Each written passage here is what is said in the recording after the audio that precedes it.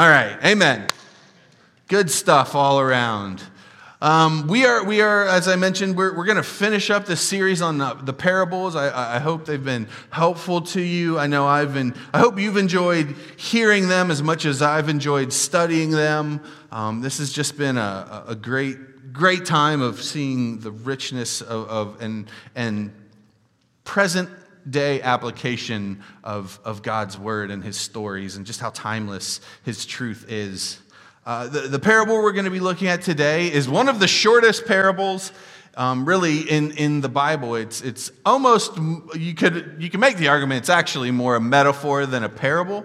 But there's a lot in it, and so we're going to dive into this today.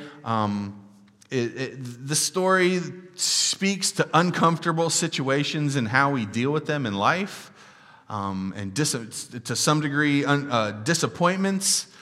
So for you Buckeye fans, this one's for you. We find this is actually one of the the Gospels. Matthew, Mark, and Luke have a lot of similarities, but there's not a lot of things that you will find in all three of the Gospels. This story is one of them. You will find this in all of the Gospels, which to me, kind of, again, we talk about how repetition is a Jewish highlighter, and that tells us something, that there's something significant in this story. And so we're just gonna pray and just kind of jump into the word for today. So Lord, we just invite you, God. We've recognized that your presence has been here this morning. You've encouraged us. We hope that our praise and our just our humble offerings of song to you have been acceptable. And now as we turn to your word, Lord, we ask that you would open our minds, open our hearts to hear what you have to say through your word for us this morning, God. We invite your Holy Spirit to transform us. God, if this is just us getting information into our heads, nothing is going to change, Lord. So we give you the chance, we give you the opportunity.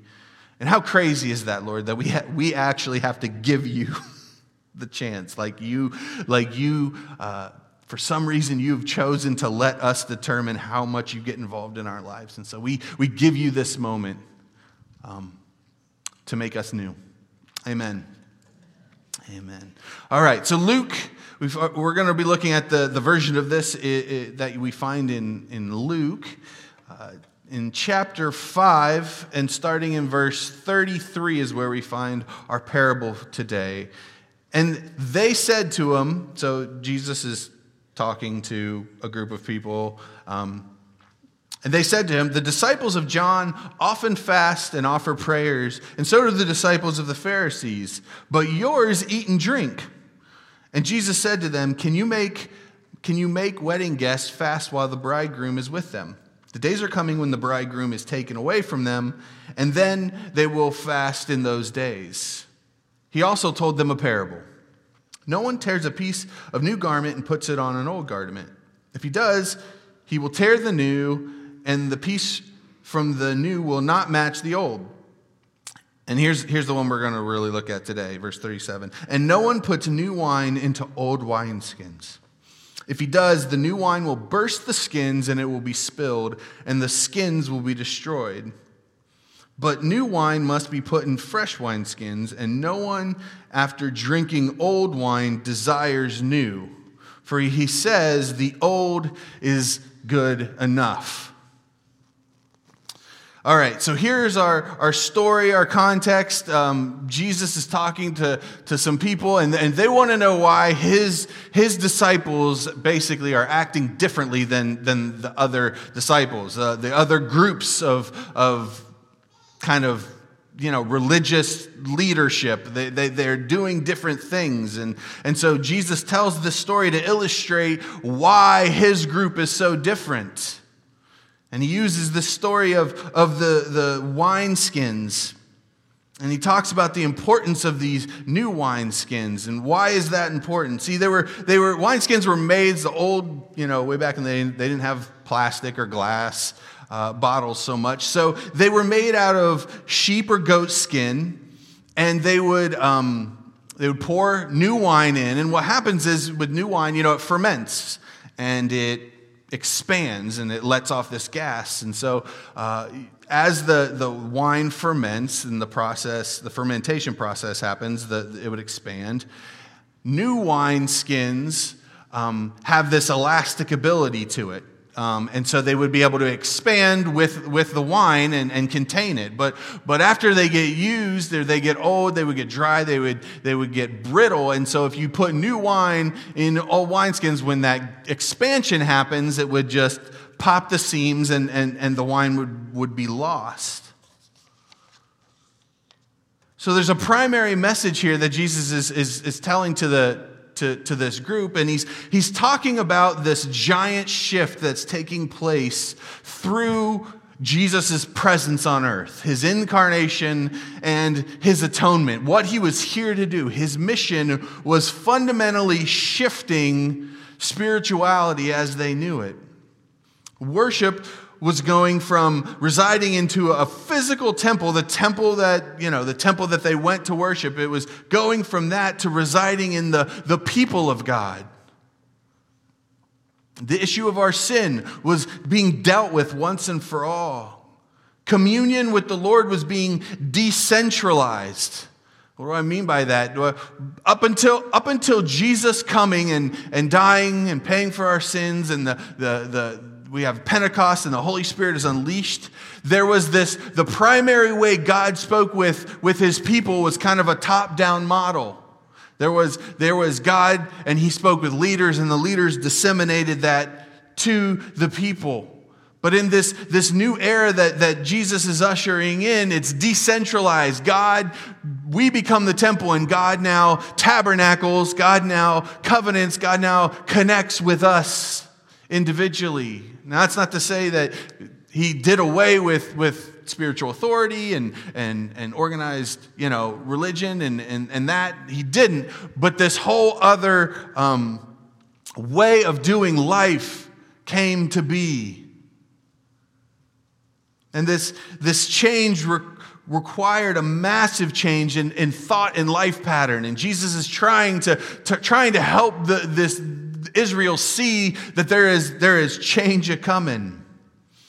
And he ends the passage with this interesting phrase, this prophetic warning, really, where he says he's foretelling that Israel, for the most part, wasn't going to accept this new wine. Right? At the end of that verse, he says, and no one after drinking the old wine desires new, for he says the old is good. And I think he's speaking about Israel and their reaction to him. But I think it's also just a truth about us, right? We just like what we like. We have a tendency, they've done lots of research now and studies about as people, our reaction to new things. And there is a very, very, very small percentage of people that are eager for the new or for the next or for change. They call them early adapters, and it's like less than 10% of people. Most people are it takes them a while. They're not initially they're initially resistant to change. We don't anticipate or we don't expect to like something we're not familiar with. And so Jesus is kind of warning them in this. This parable is primarily a message to that audience, and that's what he was saying to them. But I do believe that there is a lesson or a model here that holds up even today for us. We are outside. We are past the point of, this conversation of new and old covenant. We were obviously born much later, and that's not really our experience. But I think the lesson here, and there's a model here that we still deal with in our lives every day, that we can pull some truths out. And that's what we're going to look to do this morning. See, throughout life, we have shifts, right? If there's one thing that's constant in our lives, it's what? Change, exactly. Things never stay the same. They change. They change in our relationships. We're single, and then maybe we get married, or we don't. We have kids, and that's a season, and then they start to grow up, and every day they're different, and so that changes. Our friends change. We change. In our careers, our abilities change. The things that we're able to do or that hold our interest change. The companies and the people that we work for change. Culture changes. Churches change, the way we do things. God leads in certain directions in certain seasons, and then there's shifts. And whenever we enter a new season, it's like God is pouring wine into our wineskins. At first, it's all crazy, and there's a lot of activity, and there's excitement, and there's pressure. Kind of when the new wine comes in, it's this fermentation process, and there's a lot of things going on. There's kind of this in leadership development. There's this kind of process they talk about whenever a major change happens, or you do a new initiative. There's kind of this process that tends to happen, and they call it storming, forming, and norming. Right? When you first start, it's a storm, and it's all over the place, and everybody's emotional, but eventually you get to forming, where you figure it out, and things start coming into line, and then at some point it becomes normal. And this happens in all of the phases in our lives, that eventually things start to settle down and they normal, and the pressure goes down. Those reactions aren't as bad. And the wine, if we go back to the wine picture, the wine, it's after the fermentation process that you have something worth drinking, right? And so the wine in this season starts to be sweet. We start to enjoy it, and it's good. And things can reach a good equilibrium, a good place in that, at least in that area. But then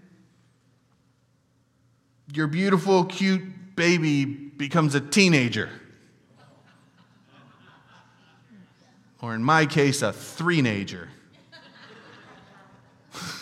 Anybody ever had a three-nager? Yeah. You graduate and discover that you now have to get a job and be an adult. That job that you were so happy to get starts feeling old or stifling or inadequate. There's a pandemic, and just everything gets blown up. All your plans and all your how you do things get thrown out the window. And suddenly there's all this new crazy, all this agitation, all this pressure. What's happening? There's new wine getting poured into your wineskin. And it doesn't taste like the old stuff.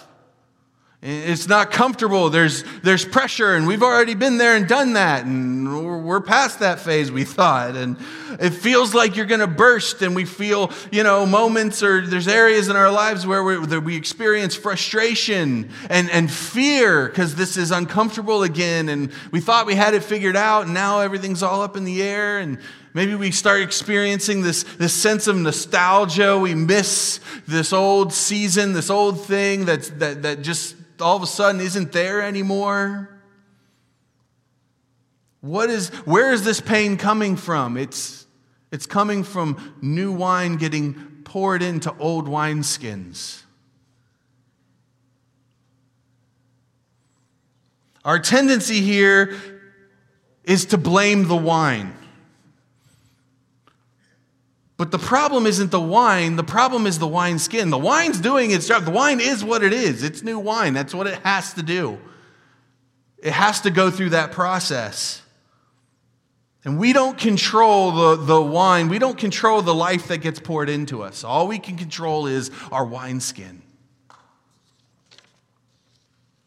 And you may feel unequipped for this new wine. Sometimes we may feel like, man, I can't ever imagine being able to enjoy this swill that is getting poured into my life right now.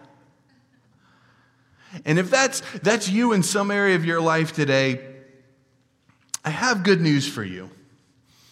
And if you're not in that phase of life, if this is kind of like, oh, that's interesting, but I haven't really experienced that, I would say to you, listen anyway, because it will. Because, it's kind of like what they say with motorcycle riders. There's two kinds, those that have been down and those that are going down. It's this sort of thing in our life is inevitable. Seasons will change. You are going to experience this if you're not already in this moment right now. And it's interesting when we talk about, if you've heard this parable before, if you've heard this verse. Matter of fact, when I was first reading this, it always struck me as a very ominous kind of picture, right? Because you got this new wineskin and it's great, and then it almost feels like, okay, we get one shot at it, right? Then that's kind of the picture I feel like. It's like I got one shot to do life right, and eventually, if I don't know how, by something, if I don't just do it right, then I'm going to end up this old wineskin, and then that's it, and I just gotta be crusty and useless for the rest of my life. There's good news. See, Jesus is very green. He is a big fan of recycling. He was green before it was cool. Seriously. Like, God didn't go through, just think of it this way. Why would God go through all the trouble of creating you, of calling you, of dying for you, equipping you, loving you, all of these things just to get one use out of you? See, we live in a disposable society. That's just the kind of, that's our mindset. You buy a bottle, you drink the stuff in it, and you pitch it. Everything we do is designed to be disposable, to the point where it's now this new thing to come up with reusable items, right? And be green and recycling. And I think it's funny that they talk about this like this is like the millennials invented this, sorry guys, you want to see thrifty, you should have known my grandma. Right? Grew up in the Depression, reuses tinfoil, has a drawer full of Ziploc bags, saves the bacon to cook the eggs, reusable. Jesus is like this. He reuses things. And that's not how we roll, but that is how the kingdom of God works. See, there's a really interesting little detail in this story that we have to catch, or we're going to miss the point. And towards the end of it, in verse 38 says, "But new wine must be poured into fresh wineskins." A lot of your translations, if you have NLT, I think they use the word new in both places. New wine must be put in new wineskins. But in the ESV, and it's the reason I chose it this morning, is they actually, I think, do a better job of translating. They choose the word fresh for wineskins in this sentence because it's actually a different word. If you go back to the Greek, it says, "But new wine, neos wine, must be put into fresh wineskins, kainos wineskins." Why two different words? Because they mean two different things. Simple enough. New wine is a new creation. Fresh wine can be used in that context, but the other use for that kind of idea, that kainos, fresh, is something that has been repurposed, refreshed. See, wineskins were hard to make. I mean, you had to it was a part of an animal, and killing animals was expensive. And so they developed a way to refresh the wineskins. These were not disposable bottles. They would take these wineskins and they'd make them and they'd use them. And then as they would empty, they would begin to dry out because the alcohol, interacts with the skin and the leather, and then it hits the air and it dries out.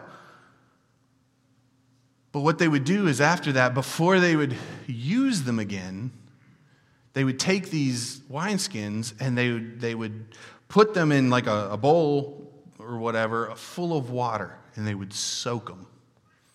And they'd let them absorb all of that moisture to rehydrate the cells kind of in the wineskin. And then after they'd soaked for enough time, they would pull them out, and then they would take oil and they would rub the leather and massage the oil in to seal that moisture back in.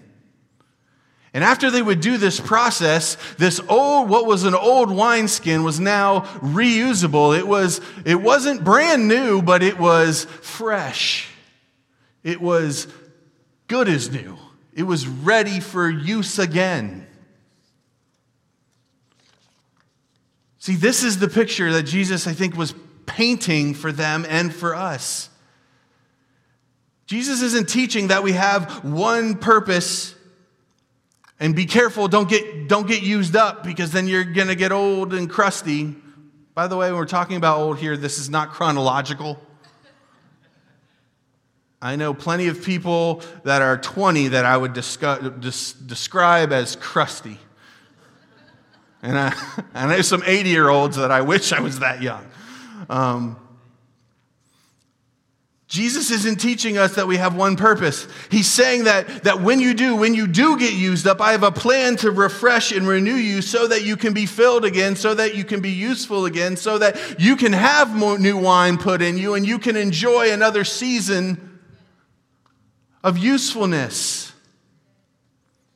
I'm going to invite the worship team to come back up. We're not going to go long this morning, because I want to give us a time to kind of just marinate in this and kind of talk to God and do some business with God.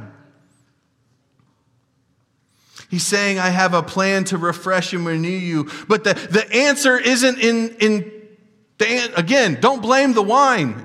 And that's our tendency. The answer isn't in old wine. It's not going and trying to figure out how to find old wine and put it back, get that to get poured back into us. The answer's not in new wine. The answer isn't in different wine. It's not in trying to say, oh, this tastes bad. I just need different wine. This season of life is hard. Can you just fix my kid, fix my husband, change my job.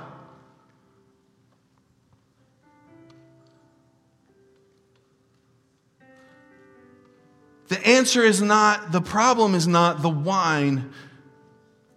The answer's in the water and the oil.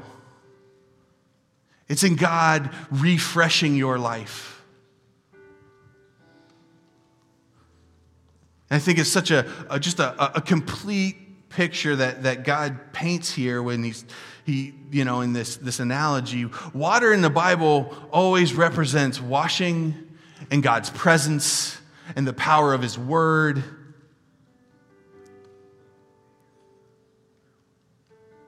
And like the wineskins, we have to soak. And so much of the time, I feel like we come on Sundays, or we have our quiet times or whatever. But, if your expectation is off, it's going to affect the efficacy of the moment. If you're expecting your time with God to change what He's pouring into you, then that becomes your litmus test, kind of your evaluation of that time and whether it's working or not.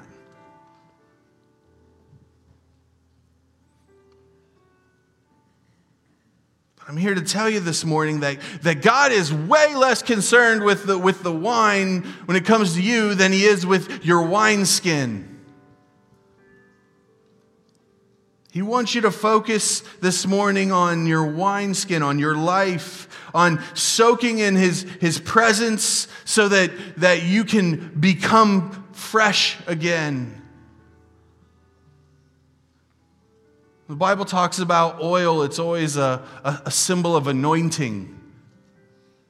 And that's it's two sides of the same coin. It's God's presence, but it's God's presence with a purpose.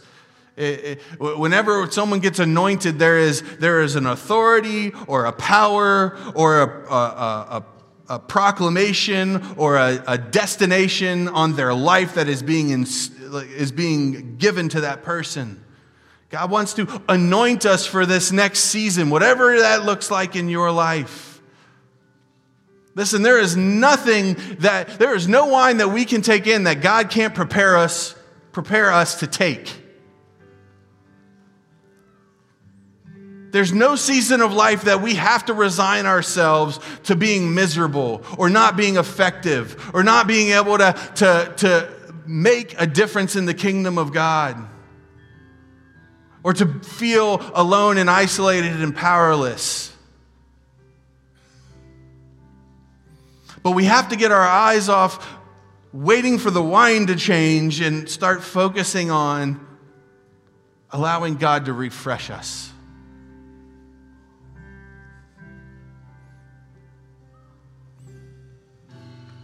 I'm going to invite you guys to stand if you want. We're just going to take a few moments and I'm just going to give you an opportunity to respond. And we're going to pray for a minute and then we're just going to end our time just declaring, re-singing that Psalm 23 was just so, I wish I could say I planned it, but we all know that didn't happen. But it just fits so well with where I feel like the Lord is leading us this morning. And I want to invite you, if there's a season, if this is speaking to you, if there is a specific area in your life where you'd admit that, yes, I feel like that's me. I have an old wineskin that's feeling like it's bursting. It's uncomfortable. I don't like this new wine. It's hard. It's rough. I don't see purpose in it. Or you're fearful that this thing is just maybe going to split you open.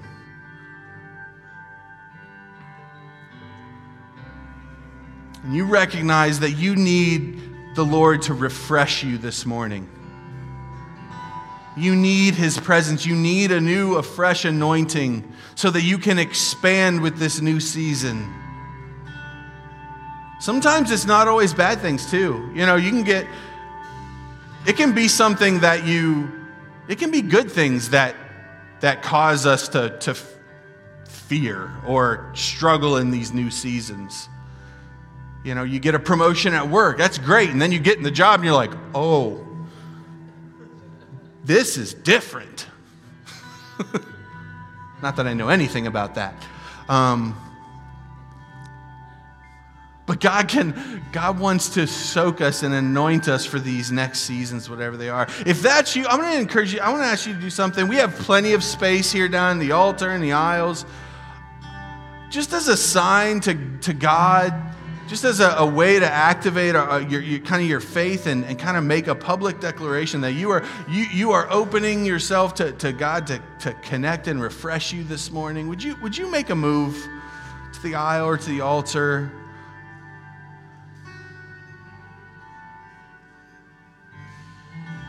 And we're gonna in a minute we're gonna pray. I'm gonna pray for you, and then I'm gonna give you a moment to pray. And then we're gonna sing and declare the truth that God wants to, I believe, instill in some of us this morning, to freshen us this morning.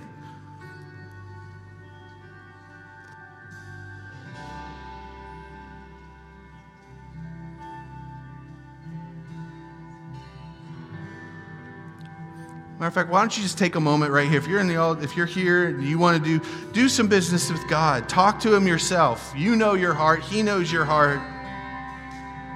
Tell Him what you need. Tell Him what you're afraid of. Tell Him what is making you angry in this season. Admit the dryness, whatever that area is, just tell Him. And then in a minute we'll pray, and then we're going to sing.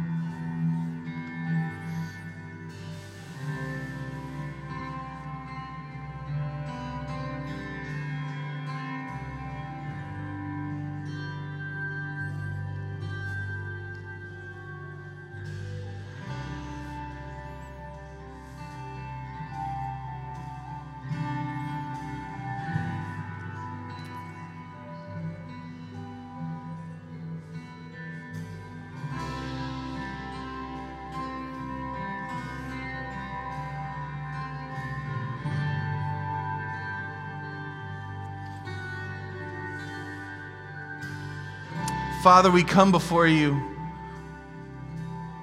And Jesus, we admit in this moment that there are things in our lives, there are things that are coming from your hand or that you are allowing that we don't know what to do with, that they're causing pressure and fear and agitation, God.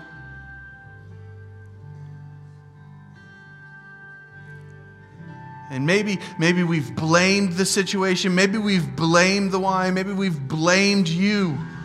God, but we stand here this morning, we recognize that is not the solution. God, we recognize that the only way through, the only way to wholeness and joy and usefulness is to invite your Spirit to soak us, your cleansing water to fill us. God, your anointing presence to seal us and empower us. God, to change our minds and hearts, to be ready for the journey that you have, the assignments you have for each and every one of us, God. We invite you, Holy Spirit, right now to do a work in our minds and our hearts. God, we know that you can do in a second what can take us an eternity to try and fail at. And so we invite you in this moment, God. I pray that you would just invade our minds and our hearts. Holy Spirit, would you encourage us? Would you cleanse us? Would you empower us? Would you give us faith for those relationships that we need to learn how to speak differently in? Those changes in life that can be good if we would see them through your eyes.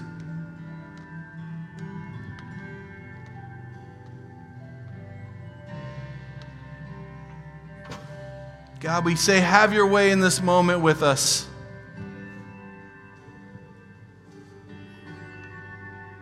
God, we give you this time. God, as we sing this song, Holy Spirit, would you just transform us in the way that only you can?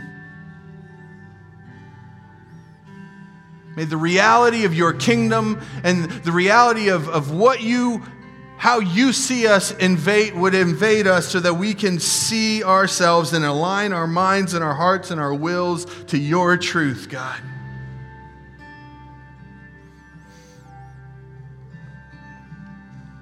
Amen. Let's sing.